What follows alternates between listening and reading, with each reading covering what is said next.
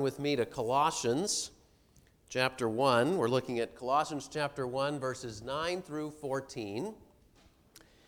We just started going through this book last week, and as we've said, Colossians was written to a group of fairly new Christian believers living in a city that had experienced economic decline, and they were surrounded by many competing and sometimes confusing spiritual influences. And Paul wrote to encourage them to keep calm and carry on in Christ, the title of our sermon series. So let's read verses 9 to 14 as we see Paul's prayer for the Colossians. Chapter 1, beginning at verse 9.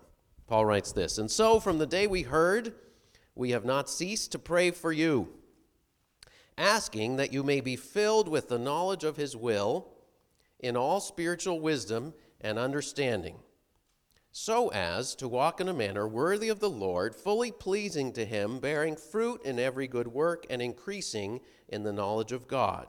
May you be strengthened with all power, according to his glorious might, for all endurance and patience with joy, giving thanks to the Father, who has qualified you to share in the inheritance of the saints in light.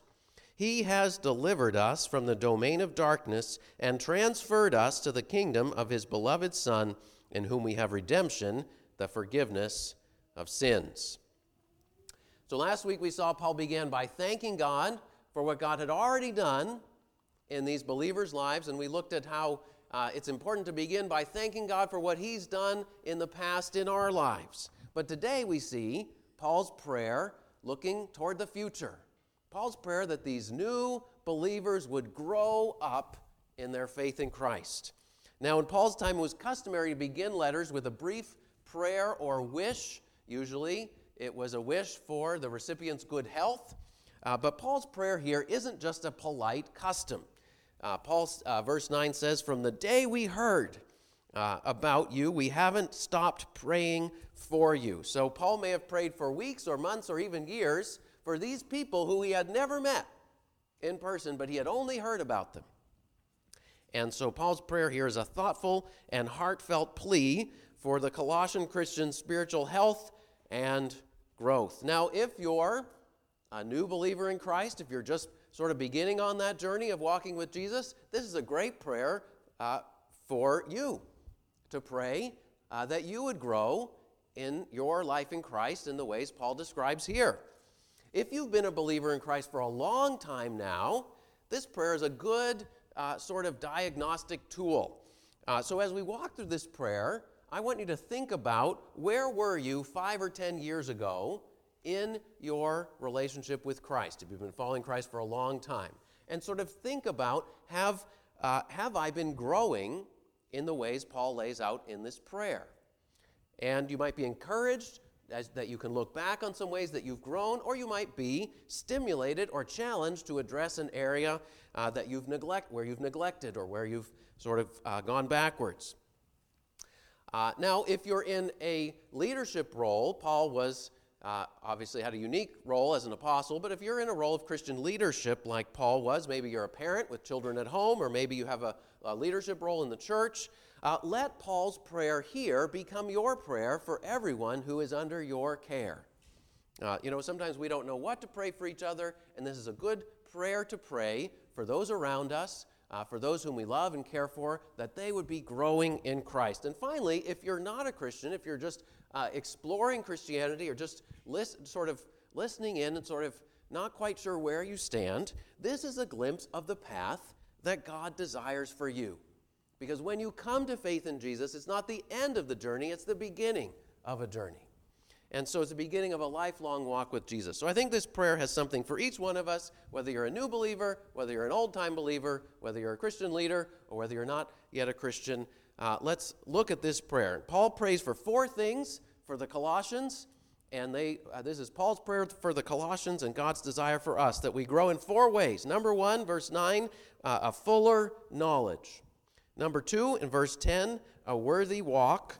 Number 3, verse 11, empowered endurance, and number 4, verses 12 to 14, joyful gratitude. So a fuller knowledge, a worthy walk, empowered endurance, and joyful gratitude. We'll look at those 4 areas in turn about how we can be growing up in Christ. So first, in verse 9, Paul prayed that the Colossian Christians would have a fuller knowledge of God. Now, Paul was praying for people who had already, as verse 6 and 7 tell us, heard and understood the grace of God in truth, just as they had learned it from Epaphras. Epaphras was the guy who first preached the gospel in Colossae. But now Paul prays that they may be filled with the knowledge of God's will and in all spiritual wisdom and understanding. Now, let me make a brief comment. Paul uses 3 words here that basically mean the same thing: knowledge, wisdom, and understanding. And in verse 11, he does the same thing: strength, strength, power, and might. Now, when Paul does this in Colossians, he's not so much emphasizing finer distinctions between these words. He's piling on synonyms as a way of driving home his point in a heightened way. And Paul does this quite often in Colossians, also in Ephesians, partly because this way of speaking resonated with people in that part of the world. These people liked colorful, evocative, even exaggerated language. So notice how often Paul uses the word all here. In all spiritual wisdom and understanding, verse 9. Or fully pleasing to him, that's the same word in verse 10. In every good work, in also verse 10. In all power, verse 11, all endurance. So Paul's painting a grand picture with bold strokes, with words like all, and then knowledge, power, might, strength. Now, Paul doesn't, interestingly, if you compare Paul's other letters, he doesn't always write in this exact same style. So if you read the letter to the Romans, it reads much more like a lawyer laying out an argument in court, step by step, leading you to the verdict. And some scholars have noticed these differences of style, and some people have said, maybe Paul wrote Romans, but maybe he didn't write this book of Colossians. Maybe somebody just wrote it in his name later on. But that's actually a very poor argument, because it assumes that Paul would only write in the same style to everyone everywhere. Now, here's the thing. Many people in Rome didn't like the style that was popular in Colossae. Colossae is in modern-day Turkey. It was just a different culture, and people liked sort of heightened rhetoric and piling on synonyms and lots of all and every and sort of emotional language. So the people in Rome thought, they're too emotional. They're too over the top. They wanted the arguments laid out step by step, leading you to a verdict. But the people in Colossae thought that the people in Rome liked speeches that were dry and boring. Right? People in Colossae were like, we want some flavor. And so it's interesting, if you compare Paul's letters, Paul doesn't always write in exactly the same style. He doesn't attach himself only to one sort of cultural style of speaking, whether it was sort of a more exaggerated, heightened, emotional style of speaking, or whether it was more a lawyerly, step-by-step philosophical way of speaking. Paul spoke to people in the way they could understand. He was a great cross-cultural communicator. And it's a good example that we don't just get attached to one style or one way of doing things, but we seek to communicate the message in a way that people can understand. And that's exactly what Paul did. So that's just a bit of a side note. But getting back to what Paul was praying for, Paul prayed the Colossian Christians would have a fuller knowledge of God's will and grow in spiritual wisdom and understanding. And that's God's desire for us. Proverbs 2 verse 6 says, "For the Lord gives wisdom, and from his mouth come knowledge and understanding." Those 3 words appear in that same verse. So think about it this way. When a baby is born into a family, that baby is fully part of that family, right? The baby doesn't have to prove himself or herself. There's nothing else that a baby has to do to achieve her status in that family. And in the same way, when we're born again, the Bible talks about coming to believe in Jesus Christ as our Savior and Lord, as a spiritual rebirth. When we come to faith in Jesus Christ, we're fully part of God's family. We don't have to prove ourselves. We don't have to achieve something in order to have that status as being children of God, brought into his family through Jesus Christ. However, a newborn baby has a very limited understanding of her parents and their purposes. Right? You change the baby's diaper, what does the baby do? Kick and scream, at least sometimes. You try to put the baby down to sleep, cry, cry, cry. And sometimes as a parent you think, can you just be at peace? Why? Because the baby can't fathom what her parents are up to. You know, much of raising children involves setting patterns and habits that children don't yet understand or appreciate. And then over time you can explain why those habits and patterns make sense in the world that God has made, so that hopefully one day they would grow up and say, okay, I see what you were up to. Right? And if you think about that analogy, that's God's purpose with us as his children. God doesn't want us to live in ignorance and confusion, perpetually kicking and screaming. This is going to be a great object lesson. We love babies, right? God doesn't want us to be perpetually kicking and screaming in response to his fatherly training. He wants us to be filled with the knowledge of God's will, right? And when Paul talks about God's will here, Paul's not talking primarily about sort of wisdom in our day-to-day decisions, but he's more talking about the big picture of God's will that we see in the big story of the Bible, right? What's God's purpose? Well, ever since he made us and made the world, his purpose has been to fill the world with his glory and to dwell with his people. And so we see a picture of that at the beginning of the Bible in Genesis, but then there's a big disruption because the human race turns away from God. Adam and Eve sinned, and we're all living in the result of that, and we can all contribute toward that fallenness of the world, but God has come to reconcile us to himself through Jesus Christ, and so that we would belong to him, and that he would carry out his plan to fill the world with his glory. So, if you can see that story throughout the scripture from the beginning in Genesis to the end in Revelation, which gives us a picture of the dwelling place of God with his people and heaven and earth, God's dwelling place and our dwelling place coming together forever. So, when we see the big picture of God's will and we see how amazing God's plan is for us and for the world as a whole, that's, I think, what Paul's talking about, being filled with the knowledge of God's will, and that helps put our lives in perspective, right? Why are we here?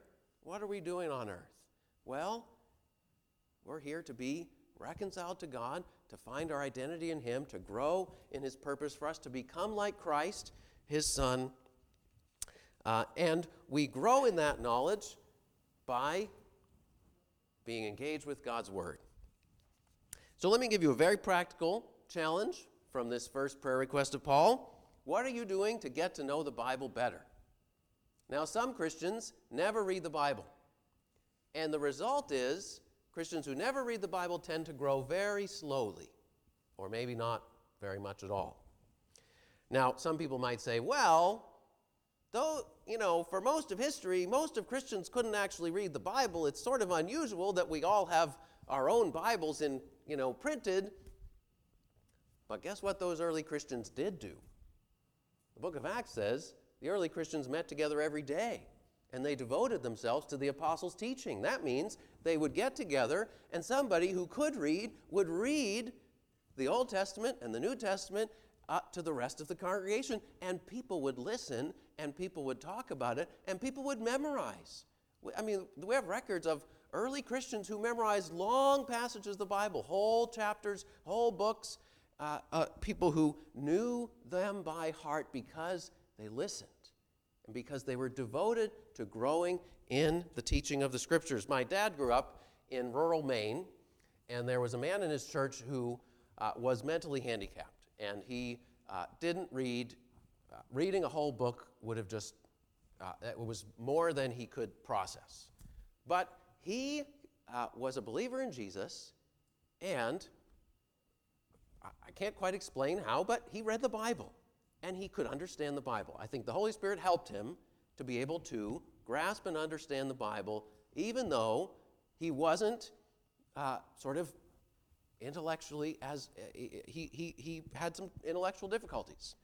So the point of this is, if you want to grow in your knowledge of God, God will make a way for you to, whether it's by opening up the Bible and reading it, or, I mean, these days, you can have your phone read the Bible to you, right? You can go on Bible Gateway, it's a good app, and there's free audio Bibles in all different translations.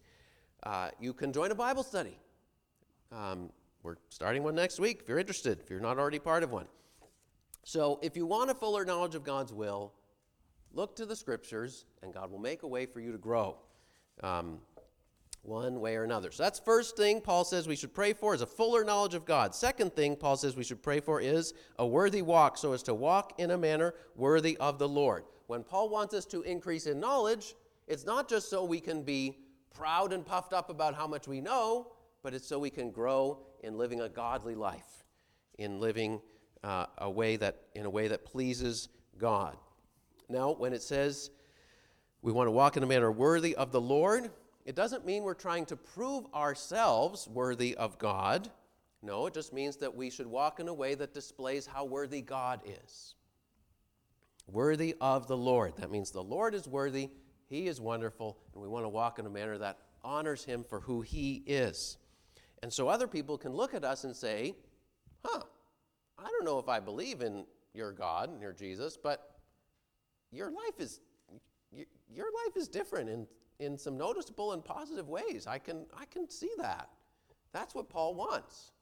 He wants Christians to live in a different way that other people can look at and be like, well, all right, there's something genuine going on there. Think about, taking the analogy of a child, not just an infant who can't move around yet, but think about a baby when they're learning to walk. How do they start? Well, they start by scooting around, and then they start by pulling themselves up, and then crawling, and then finally walking. And that's a little picture, and as a parent, it's delightful to see your child or grandchild or even somebody else's child, right, take those little steps, right? And let me encourage you, God takes pleasure even in seeing our baby steps of learning to follow Him. When you begin to walk by faith and trust God and not let fears control us, when you begin to pray, even though the words maybe aren't eloquent, even when you fall down and call out to Jesus for mercy and grace and get back up again and keep going, God delights in us when we do all those things. When we're learning to walk, spiritually speaking, with Him. Psalm 147 says, God's delight is not in the strength of the horse, nor His pleasure in the legs of a man. In other words, it's not how strong you are or how fast you are that is most pleasing to God, but the Lord takes pleasure in those who fear Him and those who hope in His steadfast love. So God wants us to grow in our walk, right? In our walk with Him. Just as a parent delights in a baby learning to walk. But the reverse is also true, right? Just as a parent delights in seeing their child learn to walk, a loving parent becomes increasingly concerned if their child grows older and older and shows no progress, right? So if your child gets to 1 and then 2 and then 3, and they're still just lying on the floor and never moving around, you'd be very concerned as a parent. Right? Think something's wrong. Something's not maturing and growing as it should. Because a 3-year-old shouldn't shouldn't be in exactly the same place as a 1-year-old.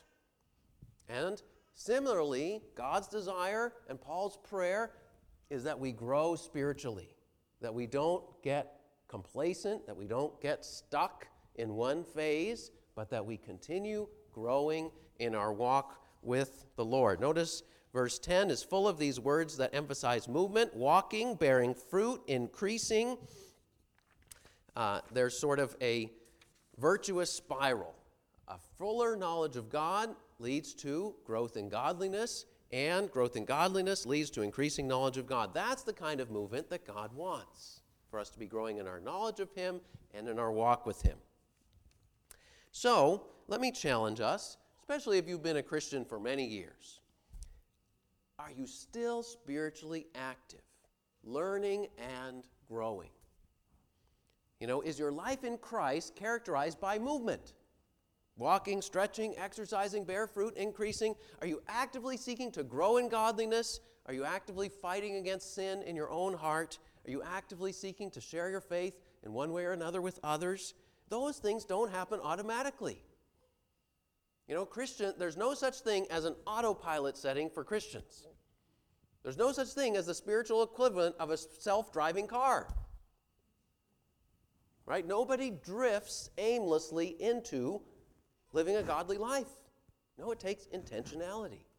And so, Paul wants us to be earnest and intentional in seeking to grow in our walk with Christ and seeking to live a life that points to the worthiness of God more and more. So we've seen a fuller knowledge, a worthy walk. Third, verse 11, third thing Paul prays for is persevering power. Now, in most English translations, verse 11 begins a new sentence, but in the Greek, verses 9 to 14 is one long sentence. It's one prayer of Paul, and all these ideas are part of this prayer. It's all connected. And verse 11 is about persevering power, or empowered endurance. I forget which way. Let's call it persevering power. May you be strengthened with all power according to His glorious might.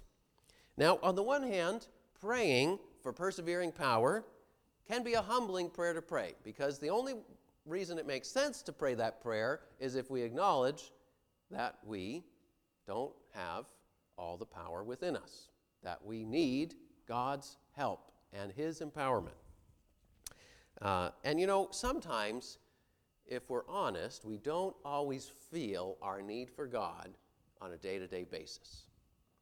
Especially if you are healthy, if you are physically strong, if your life is going well, and we can, if the world around us seems to be going well, we take a lot of things for granted. Running water, electricity, climate control, Wi-Fi, well-stocked supermarkets. There's all kinds of things that we can very easily take for granted,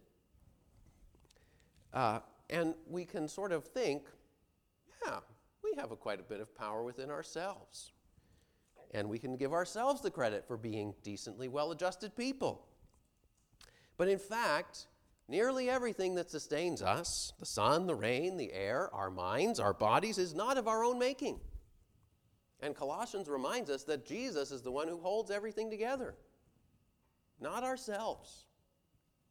The crops don't grow if there's no rain. And eventually, if there's no rain, the reservoirs will all dry up, right?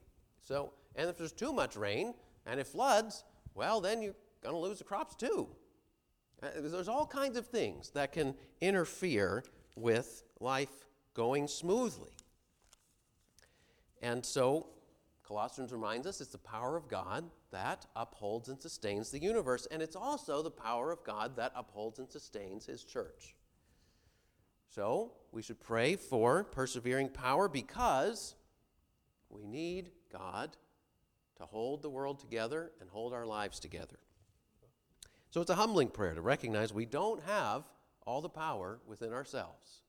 We depend on God's provision and God's mercy. But it's also a very encouraging prayer, asking for God to empower us and strengthen us for endurance and patience. When when you, there's a gift in our weakness. When we feel our own weakness, whether it's physical weakness, or whether it's emotional weariness, or whether it's financially being in a tight place where we feel like I'm coming to the end of my rope, the gift in that is it reminds us of what's always true about ourselves, that we need the Lord. We need Him to sustain us and carry us through. And it can sometimes lead us to pray, Lord, help me. I need your strength to get through this day. Right? To pray that prayer every day. But it's encouraging because Paul says in Ephesians 1, the same power that raised Jesus Christ from the dead is at work in all of us who believe in Him. And so, no matter what the storm is that we're facing, no matter what the challenge is within ourselves or outside ourselves, God's power is greater. And God's power helps us, equips us to endure. So N.T. Wright wrote in his commentary, endurance, verse 11 talks about endurance and patience. He said, endurance is what faith, hope, and love bring to an apparently impossible situation, and patience is what they show to an apparently impossible person. So let me ask you, are you walking with someone who's facing an apparently impossible situation? Pray this prayer for them. Pray verse 11, that God would strengthen them with all power according to His glorious might for endurance through apparently impossible situations. Isaiah 40 says, the Lord is the everlasting God, the creator of the ends of the earth. He does not faint or grow weary. His understanding is unsearchable. He gives power to the faint, and to him who has no might He increases strength. Even youths shall faint and be weary, and young men shall fall exhausted, but they who wait for the Lord shall renew their strength. They shall mount up with wings like eagles. They shall run and not be weary. They shall walk and not faint. There are days when we might soar with the eagles, and there are days when we might run the race with endurance, and there are days when we might just be praying for the strength to put one foot in front of the other. Walk and not faint. But every day we can pray, Lord, strengthen us as we face apparently impossible situations. And also, every day God's power is sufficient to give us patience when we're dealing with apparently impossible people. Have you ever had somebody in your life, I won't ask you to raise your hand, who seems like an apparently impossible person to deal with? At work? At home? In your neighborhood? Around you? Remember, in every case, God is dealing with that same person too. Because God is keeping them alive every day, no matter how impossible they are. And they have tried His patience far more than they have tried yours. The Lord knows what it feels like to have our patience tried, because He sees far more than we do. We only see limited amounts. Sometimes we want to experience God's power, but we don't want to express God's patience. Sometimes we pray for patience, but then we don't like it because God sends us a situation when we have to exercise it. Somebody said it's a dangerous prayer, the prayer for patience. But it's more dangerous if you don't pray for patience, because the effects of being impatient and irritable and doing all kinds of things can be far worse than the challenge of being patient. But here, Paul's prayer that we be strengthened with all power for endurance and patience with joy. So fuller knowledge of God, verse 9, worthy walk before the Lord, verse 10, persevering power, verse 11, finally joyful gratitude, with joy giving thanks to the Father. If we come back to the parent-child analogy, right? Think about the joy that a parent experiences if their child comes and says, I love you, Mom. Thank you, Dad. Right? That's how God wants us to approach Him. God wants us to approach Him with joyful gratitude for the work that he's done in us and how he's helped us, not only made us alive in Christ, but how he's helped us to grow in Christ. And the work that God's done on our behalf far surpasses the work of any human parent.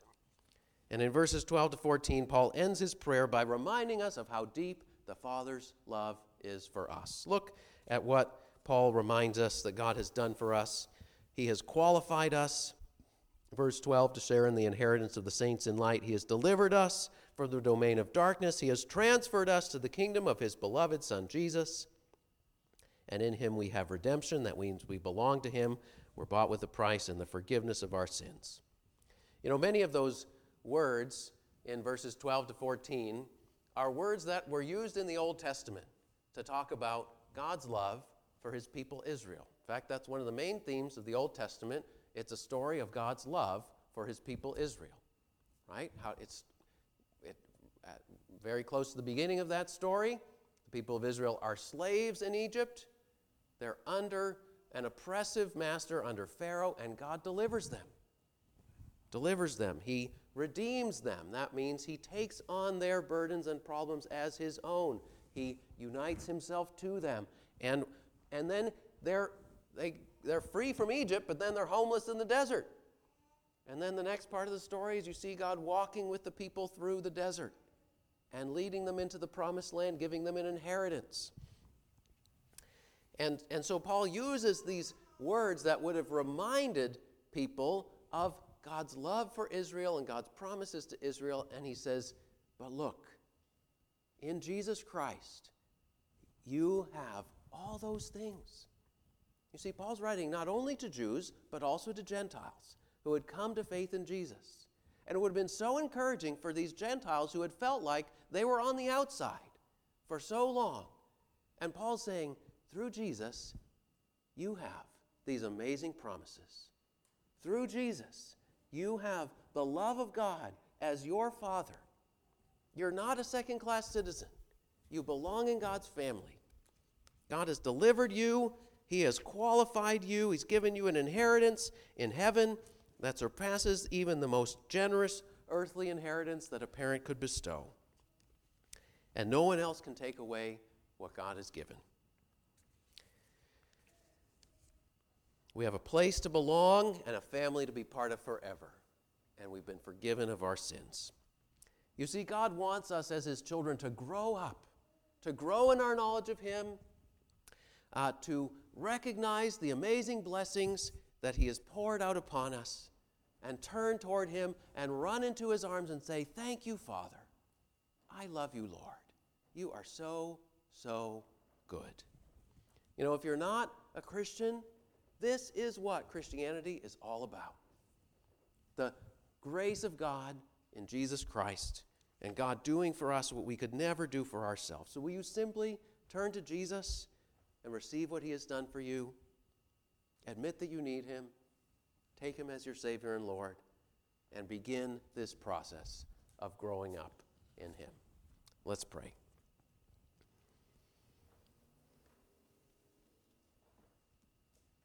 Almighty God, we thank you and we praise you because you are good and generous. We thank you that your desire is that we continue growing in our faith and hope and love in Jesus Christ. Lord, we pray that you would help us individually, help us as a church to be growing in all these ways, to be growing in our knowledge of you as we study your word, to be growing in our walk, in living a life that shows how worthy you are. Lord, give us endurance. Give us power to endure, power to be patient in hard situations. Many of us need that particularly today. And Lord, give us joyful gratitude for all that you've done for us and for the love that you have lavished upon us. We ask all these things in Jesus' name and for his glory. Amen.